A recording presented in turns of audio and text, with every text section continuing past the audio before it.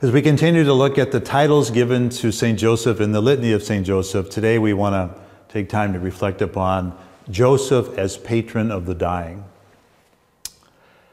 Now, I believe that many people have a fear of dying. They may not express it, though some do, but for many it is there. I don't know, do you have a fear of dying? There have been many times when I've shared with people that I'm praying for Jesus to come back now, to alleviate us from the misery in which we are living in this world. And they look at me like, are you crazy? Or they make some comment about, well, that's nice, but we don't want it to happen yet. And then there have been times as a parish priest, when I visit a sick person in the hospital or in their home, they've expressed to me their fear of dying. And yet, don't we all yearn for eternal life? I mean, I guess we do, but not yet. You know, death is a part of life, and for many, it's not an easy part of life.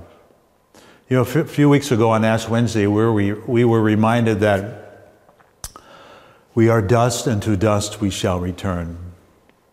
It's not easy letting go and having to say goodbye. And as a reminder of the reality of death, I know some people who keep a little sign in their chapel or on their desk which says, it's in Latin, memento mori. Like literally it means, remember you must die.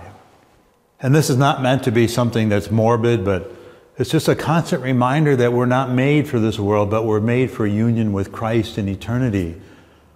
So why would we or should we be afraid of moving into this reality? Was St. Joseph afraid of dying? You know, the scriptures don't tell us much about Joseph.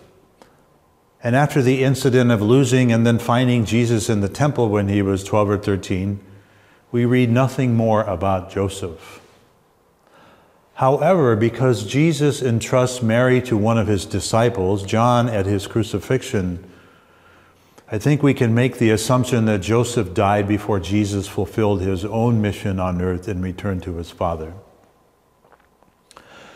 And for generations, Catholics have painted a picture of Joseph breathing his last with Mary and Jesus by his side to comfort him. You know, Blessed Anne Catherine Emmerich, she's a holy mystic, she shared this insight into the death of St. Joseph when she shared, when Joseph was dying, Mary sat at the head of his bed, holding him in her arms, and Jesus stood just below her near Joseph's breast.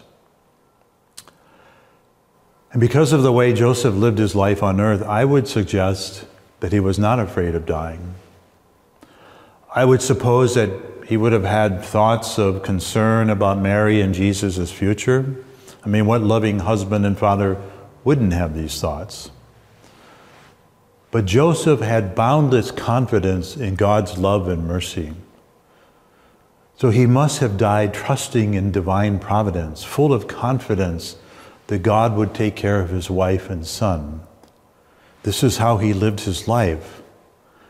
And friends, this is how he can teach us, you and me, how to live our lives. I believe that if we answer the Church's encouragement to prepare ourselves for the hour of our death, we will have no fear of death either, only a joyful anticipation of what is to come. But it begins by us reflecting upon how we are living our life on earth, and then entrusting ourselves to St. Joseph, patron of the dying. In the words of St. Alphonsus Liguori, he said, since we all must die, we should cherish a special devotion to St. Joseph that he may obtain for us a happy death. You know, we may not think about this too often, but being prepared for death is important. Why?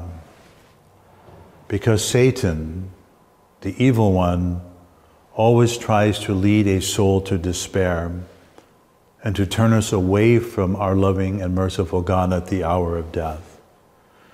So for one who is weak in faith, then this spiritual battle takes place over a soul at the hour of death.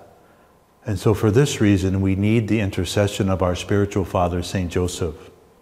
We need him to fortify us, to protect us, and to fill us with this great trust, this deep trust in God's love and mercy. To prevent an unhappy death, don't let death catch you off guard like a thief in the night. Here are a few important reminders in helping to prepare ourselves for that moment when you and I will leave this world. First of all, live in communion with the church. As best you can, remain in a state of sanctifying grace.